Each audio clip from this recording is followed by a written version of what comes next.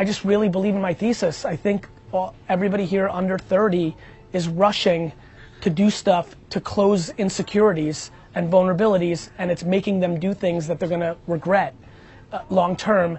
I just was able to be in my own head and not care about what anybody else thought. Like, anybody could do well at Wall Street the last 6 years, everybody. Like, if you've lost money on Wall Street in the last 7 years, you should literally retire. Like, and call it a day and just leave, because it's impossible not to make money. If you're under 32, you are completely misreading the situation.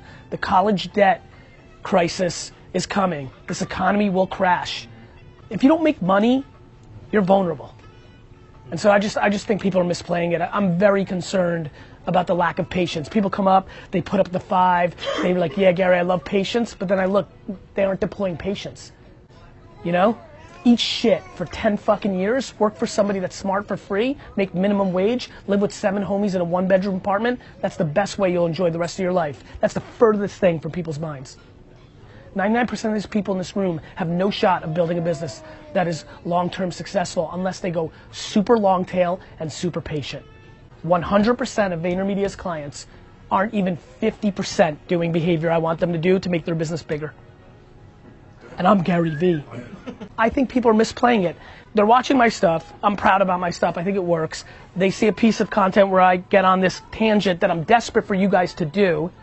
I'm so desperate for you actually to execute that I get to the extreme where once in every 4 months I'll look at the camera and be like, stop fucking watching me, just do. So they stop watching me and then they go watch worse shit. Everyone's just like checking boxes. Oh, Gary Vee told me to stop watching, to go do. I've unsubscribed from his YouTube. Just a bunch of fucking keyboard warriors. Everybody's real fucking fancy on their Instagram profile and what you say on Twitter, but nobody's fucking doing it.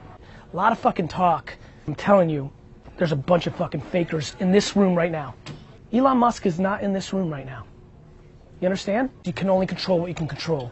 Everybody's stuck on the idea of it. It's not the idea of it. Don't get confusion of separating what it means creatively and what it means from a business standpoint. Instagram wasn't a new innovation. Spotify wasn't a new, like, guys, it's like, you know, it's fucking execution.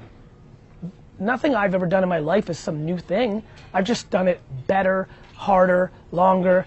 Like, it's just in the edges.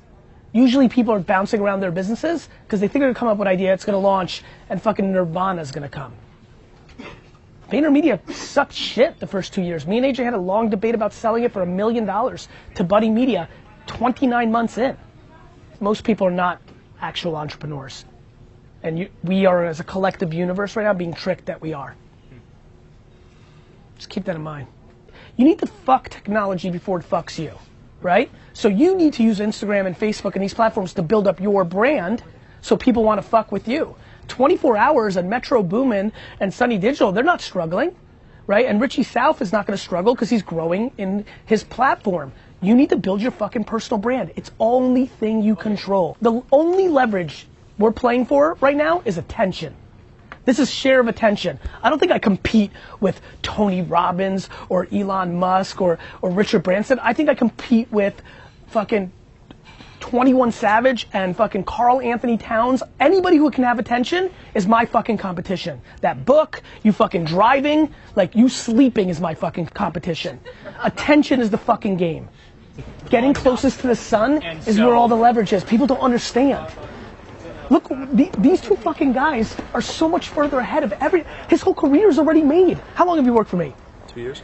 If he wants to work for Steven Spielberg, it's set. Like, people don't get it. Right now, the biggest steal of all time is to fucking get Mark Cuban's coffee, to get P. Diddy's shoes cleaned. Once you get into the vortex, if you're smart, I can tell you're smart. If you suck, then people get in, and then they get out. But if you're good, and you can get closest to the sun, it's over. Dare you to try and stop me. Yeah, going back in. Man, I told him that I zap out. Damn, this is so I fucking zap out. Feel like my mask up, but my mask off the ratch out. That's how I do it every time, every time. I'm feeling like Ali in his prime. You need never match, you come and charm, you gon' die. Man, I done told him several times. What you thought I lied? Like it's some bullshit. I hit the studio every night with a full clip. I'm shining in this